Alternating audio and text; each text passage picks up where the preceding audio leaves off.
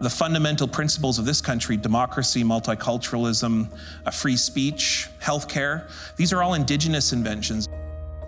The thing that really frustrates me is I often get the question, when do we know reconciliation's here? Like somehow, like it's gonna be like little confetti guns. Like it's gonna be boom, it's all here. Reconciliation has arrived. Reconciliation will never be that.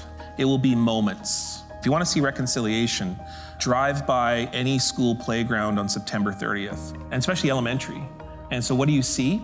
You see kids from all walks of life wearing orange shirts, playing together, trying to figure each other out, and then arguing. And that's reconciliation.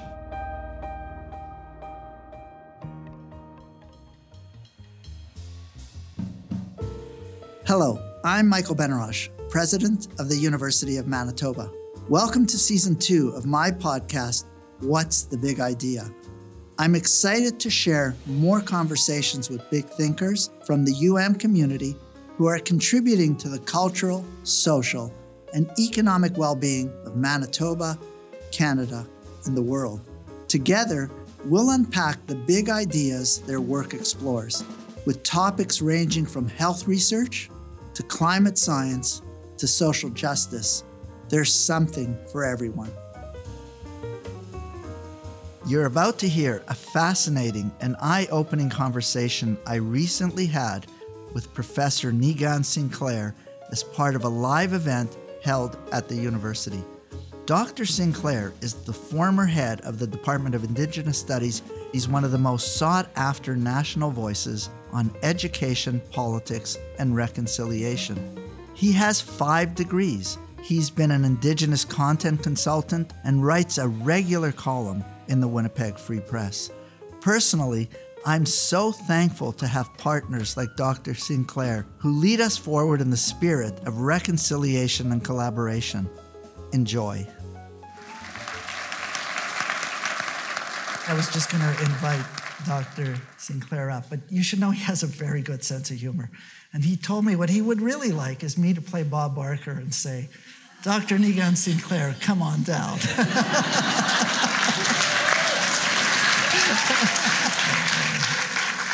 We all know that Bob Barker is Indigenous, right? Like, you all know that? Yeah. He was born on Rosebud Sioux Reservation. So in honor of the late Bob Barker. So there you go, a little homage. Professor Niigaan Sinclair, what a treat it is to sit down with you. I think you're one of the most respected contemporary thinkers in this country. You're the former head of University of Manitoba's Department of Indigenous Study, a position you first held nearly 10 years ago. Over at America, taught the first Indigenous Studies course at the University of Manitoba, and that spurred the creation of your department, which is the second oldest in the country. And historically, though, our university has underappreciated its value, even once shuttering it in 1982 for budget reasons, until, rightfully and thankfully, a community uproar spurred to reverse its decision and open it back up. I give this context because this story is reflective, I think, of so much in our country in regards to reconciliation. We take some steps forward, then we falter, we try to push forward once again, being pushed by those willing to say and do the hard things that are necessary. And I believe you've been one of those people here in Canada, one of those voices that has helped keep us moving forward. And so I'm really excited to speak to you today. So to begin our conversation, it's the question I've been asking all the guests on this show, the central question, what's your big idea? Well, miigwech for having me here. It's nice to be here. It's nice to speak the language of the territory and speaking about the territory in which we live and all the different beings that are looking upon us for tonight. I think that is the big idea. The big idea that I have and many others that are within this room have, which is that we here at the University of Manitoba not only have an obligation to embed, integrate, and then be led by Indigenous knowledge, the ways in which Manitoba has always been. It is Indigenous peoples who took people in, taught them the ways of how to live in this place, taught them where the food is, taught them where the medicines are, taught them all the science and math all the biological knowledge that goes into the very names of this place, to the principles of our relationships. And so we have an obligation and a responsibility to embody that within our practices. And in the past, we haven't done that. In fact, we've done the opposite of that. If you think about the apology that was made by the president a number of years ago during the Truth and Reconciliation process of training educators to assimilate Indigenous children. So we have an obligation of inheriting that history and doing something about it and becoming the best institution that we can to practice what I think it is to have a responsibility to create a better Manitoba. And that will involve training Indigenous peoples to become stronger Indigenous peoples, not to become stronger non-Indigenous peoples or whatever else that society seeks Indigenous peoples to become as something other than themselves. At the same time, there's the 80% of Manitoba that's non-Indigenous. And so the fact is that every single person in Manitoba lives beside, works beside, or is married to an Indigenous person. And the fact is that going in the future on campus, we are training an entire generation of Indigenous peoples who are taking place within businesses, the private, the public sphere. And as a result, we have to prepare non-Indigenous Manitobans for what will be a future in which Indigenous peoples are no longer locked onto reserves, no longer shamed into going into the institutions that have marginalized us and oppressed us, but that we have Indigenous peoples now en masse. We are creating a mass of competent leaders in the Indigenous community, and we need to prepare Manitobans to what does that mean? What does that mean to work effectively with Indigenous peoples, work effectively with Indigenous communities, and then most importantly, to not harm those communities, but to help build a better Manitoba for the future for everyone. Thank you. And so what do you say to Manitobans, Canadians, or anybody who says, well, that happened a long time ago. That wasn't me.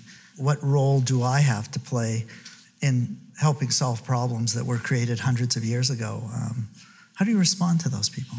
So, there's a number of approaches, and because we have an Indigenous credit requirement at the university now, which many of our colleagues have worked very hard to get. In fact, our former department head, Carrie Miller, worked very, very hard to get that passed. The fact is that there's many different ways to approach that answer. But you know what I do? I do something really simple. I ask people to pull out their driver's license. And I say, let's look at your driver's license.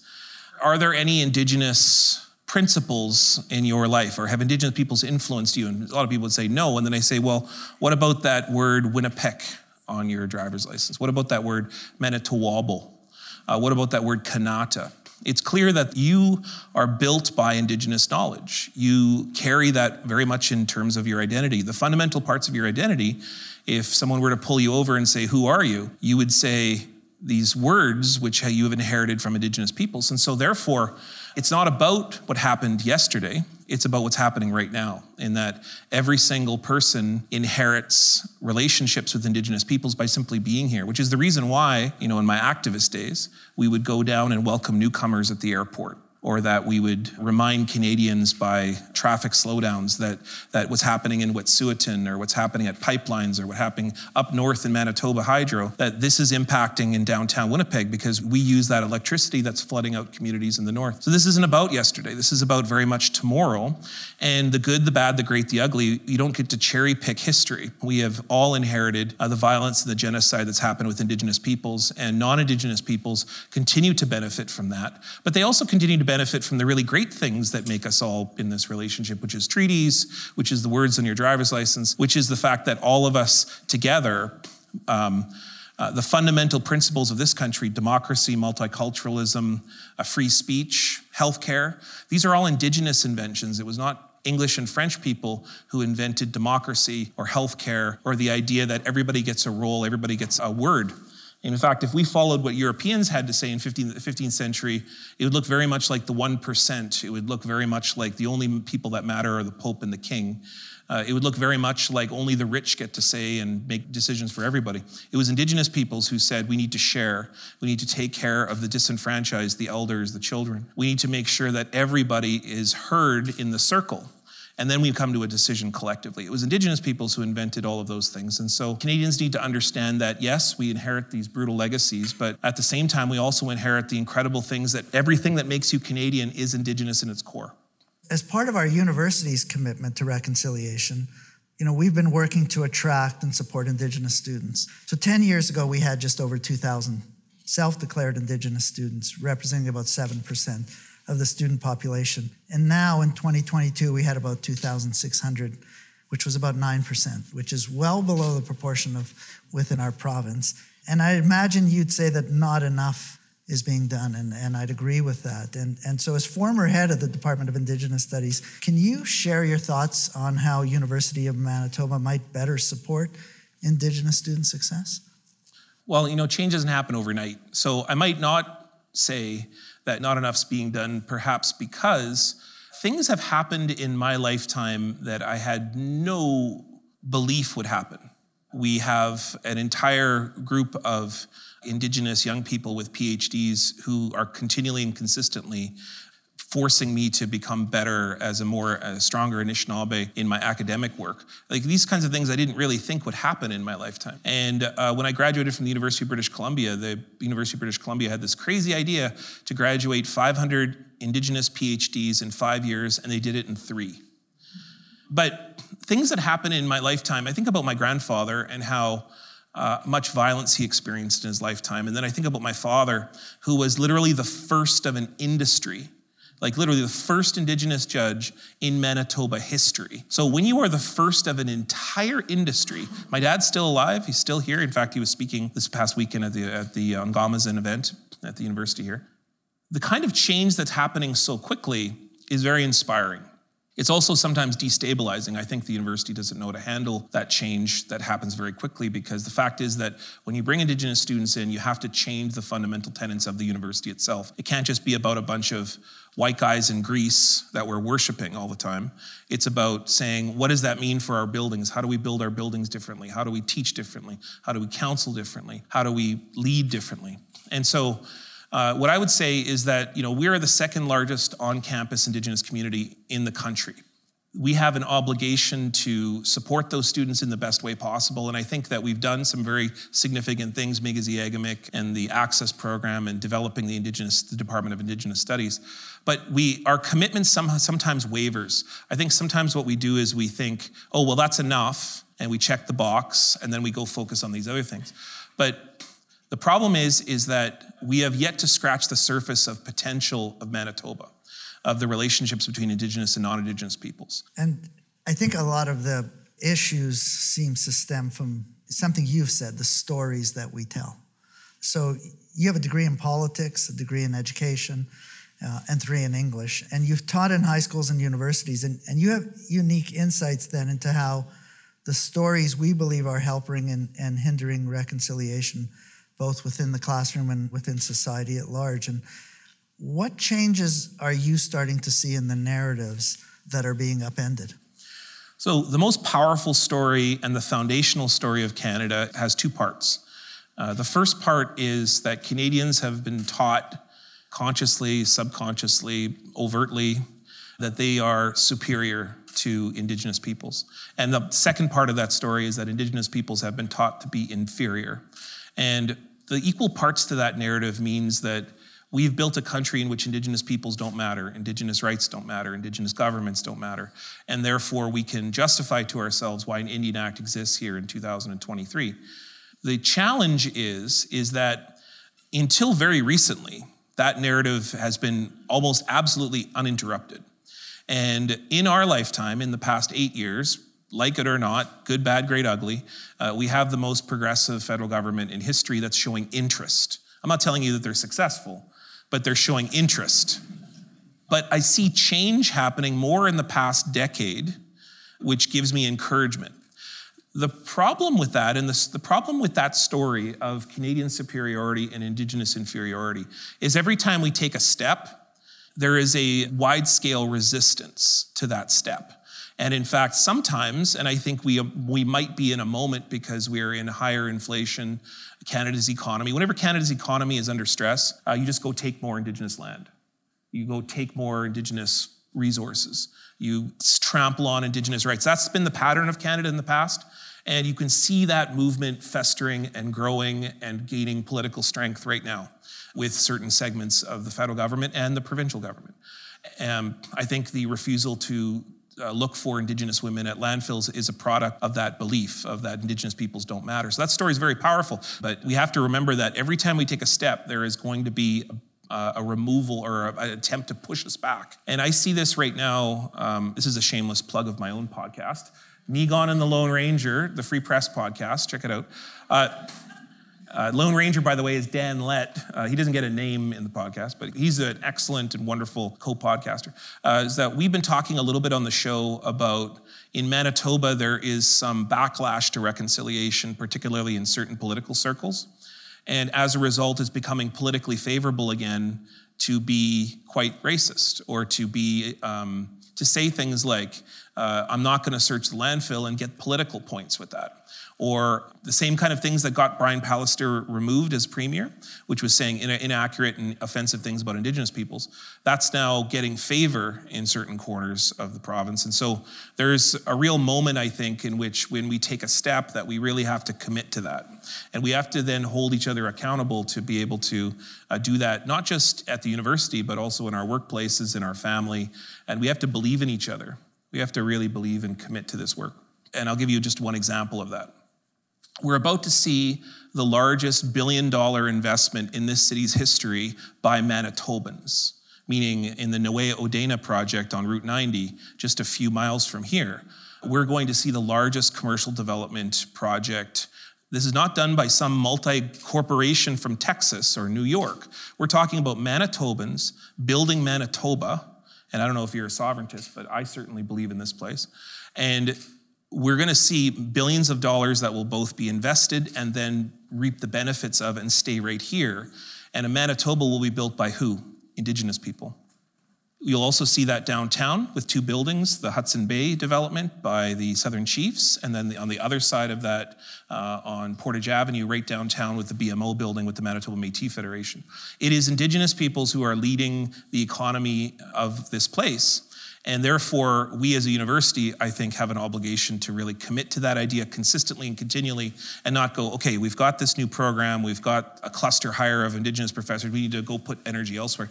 We have to consistently commit to that and make sure that we don't just ebb and flow in our commitment to Indigenous students, Indigenous professors, Indigenous knowledge as a whole. And it comes back to your point is not just when economic times are good, and so we don't feel like we're maybe losing anything individually or threaten to lose anything, but at all times it should become part of the narrative, which, you know, you've talked a lot about.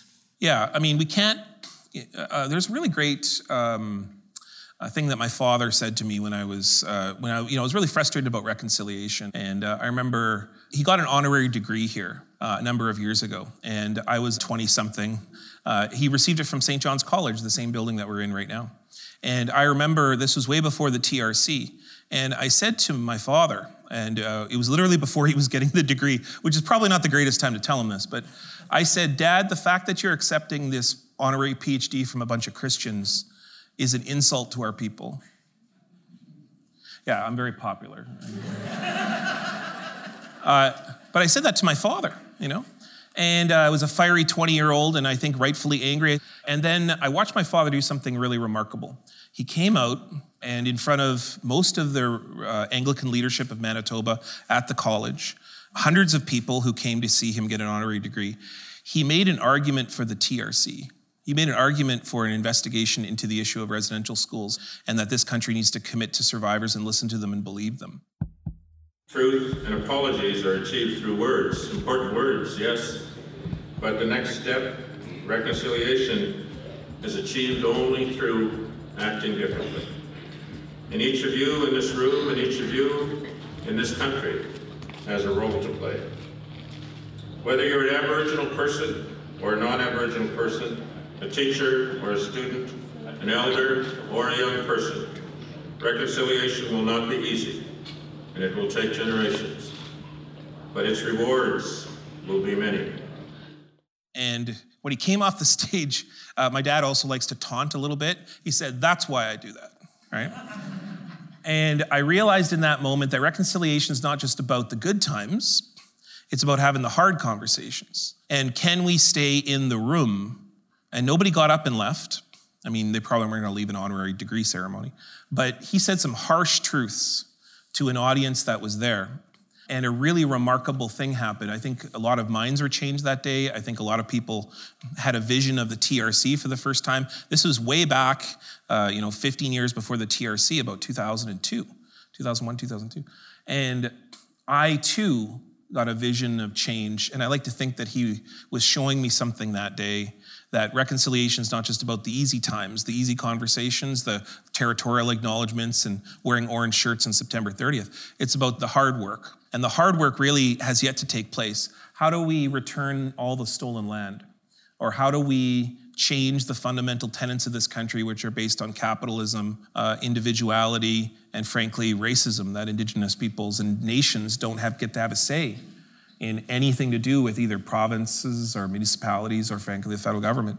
Like what does that really mean if we had an Indigenous Parliament like the Royal Commission on Aboriginal Peoples asked us to do right alongside the Canadian Parliament? Like that's the vision of reconciliation, is that we would be partners and co-govern Canada. And we're a bit of ways from that yet. And I think we're still at the point where we're saying, why are we doing territorial acknowledgements? Like that's like step one in a billion-step journey. And there's going to be a lot of hard steps along the way. Or I've often heard reconciliation, being talked about as climbing a mountain, right? And so how do we climb up that mountain and continue to move forward? And I think it always works better if we're climbing up that mountain together and we're pulling each other up as we go along. And I think that's why you've often talked about the importance of education and the importance of truth as we take that journey. Yeah, to be honest, I didn't want to be in Indigenous studies. I had no idea. I had no plans on that. My plan was to go off and be a literary scholar and, write about poetry, try to be a terrible poet myself, that was my vision. And so when I left high school teaching in 2004, I went to Oklahoma with the intention to become like a fiction writer, right? But soon enough, what I found is, I'm a terrible fiction writer.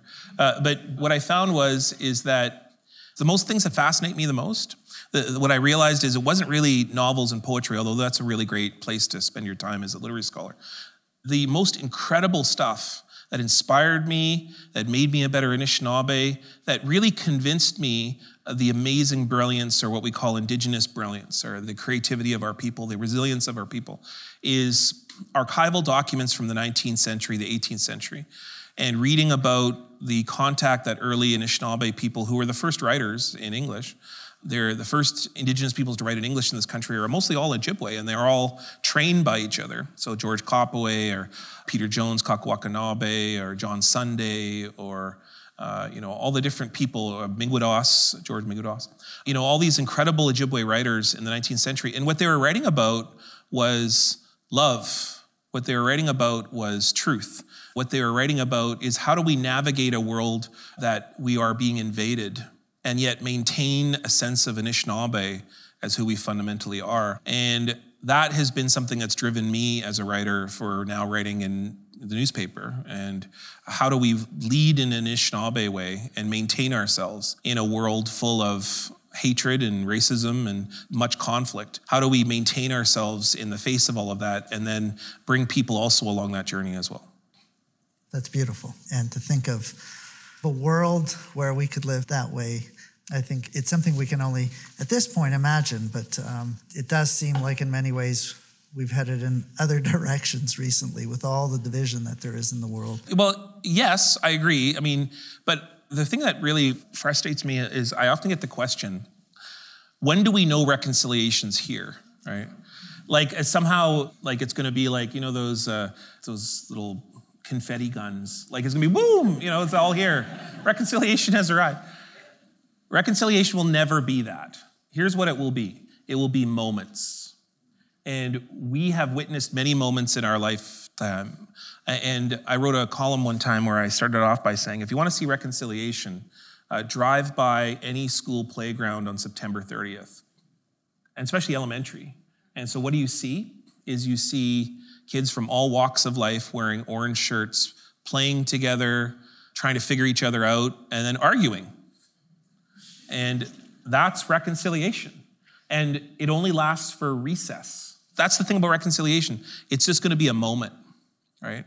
My job in my lifetime is to try to make the recess, the 10 minutes, into 12, into 15, into maybe an hour. Maybe we'll get lucky and it will be a year. Maybe we'll get lucky and it will be a generation one day. That's all reconciliation can be, because it's something that involves consistent, continual, endless work, because that's what relationships require. And we have a huge body of work behind us and currently in front of us that are going to encourage us not to act in a kind and just and equitable way, to honor treaties, to honor our relationships, to see each other as human beings. So as a result, we're constantly going to be sort of wrecked out of that moment and then back to the same old of treating Indigenous peoples like they don't matter, treating Canadians like they're the only ones that matter. And so how can we make that moment last into moments? Thank you for that. And we're almost out of time, and I would be remiss to not ask you about the book that you're working on now, and if you can tell us what the title is and what ideas are you exploring. So it's with McClellan and Stewart, which is an imprint of Penguin. So this book is based on my columns with the Winnipeg Free Press. And what I've written over the years is pieces about my experiences in Winnipeg. So for instance, a story that I've told about is about the Kikinin Center. So the Kikinin Center is an Indigenous senior care facility that has been neglected by the WRHA. And what you have is this really weird anomaly in the city where you have all these residential school survivors who are being mistreated in the worst of ways that are reminiscent of residential school, to show that that kind of treatment of elders is still very much endemic to the healthcare system. Anyway, so I wrote that piece, and so the publisher in Toronto contacted me and said, we'd really like to hear about a perspective of Winnipeg in the good, the bad, the great, the ugly. But I think that, when we have people parachute in the city from Toronto for 20 minutes and then make comments about us, I think that is this is the most Toronto thing you could possibly do. And then two, it's something that I think people have a vision of Winnipeg that is very one-dimensional. And they don't see that it is Winnipeg, Regina, Saskatoon, Edmonton, Calgary, Thunder Bay. It is these places that will lead the country on the most important issue. It will never be Toronto. It will never be Montreal. It will never be Ottawa. And that's not bashing those places, but they just don't have the proportional people, they don't have the organizations, they don't have the history that we do here in Manitoba to deal on the most pivotal issue. The issue that will deal with climate change, inflation, that will deal with the issue of war and peace and what will be our forthcoming battle over water and resources in this country. The solutions will come from the prairies. It will come from this place. And so that's what that book's about. That's my intro, by the way. Which mean I will not be sold anywhere outside of the Thunder Bay. I don't think they're actually going to sell it, even try to sell it out there. So I think we'll all look forward to it being published and have an opportunity to read it.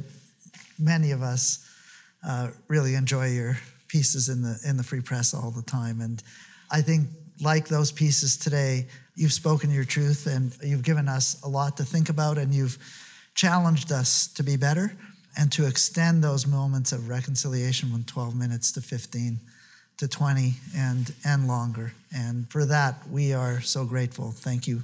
We're going to take some questions. Okay, all right. We have a question here. Hello.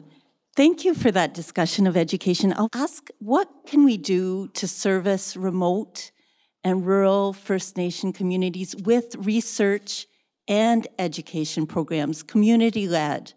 They don't want to immediately come to Winnipeg, and they may never want to come to Winnipeg. They do want education, and there's no opportunities for them.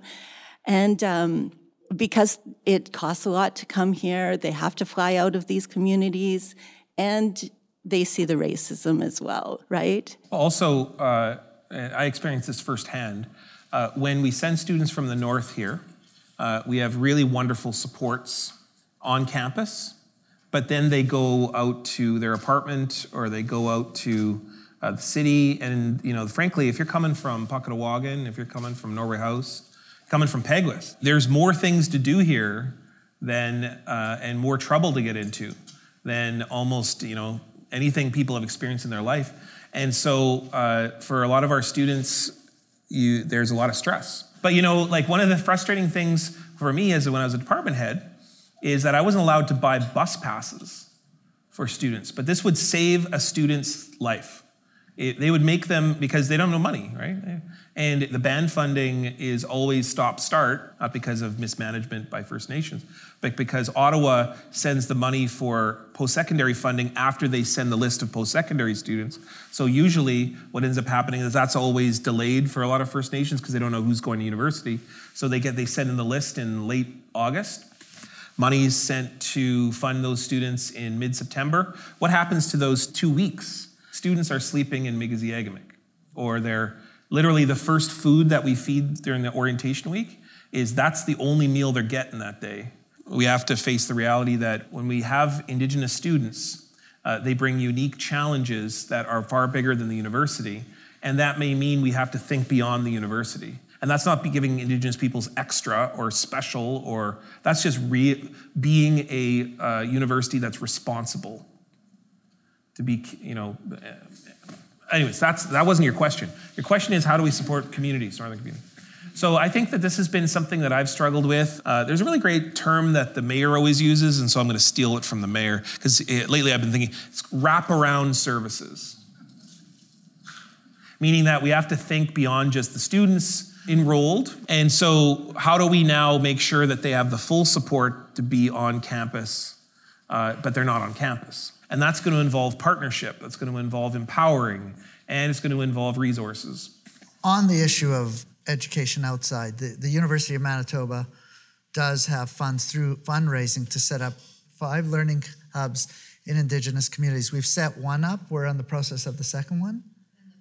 And the third. So, and the idea is on some of the things that Niigaan has spoken about, a place where you can actually go and take a course. And it's not just a course at U of M. Any educational institution could use it and the students could take it from there.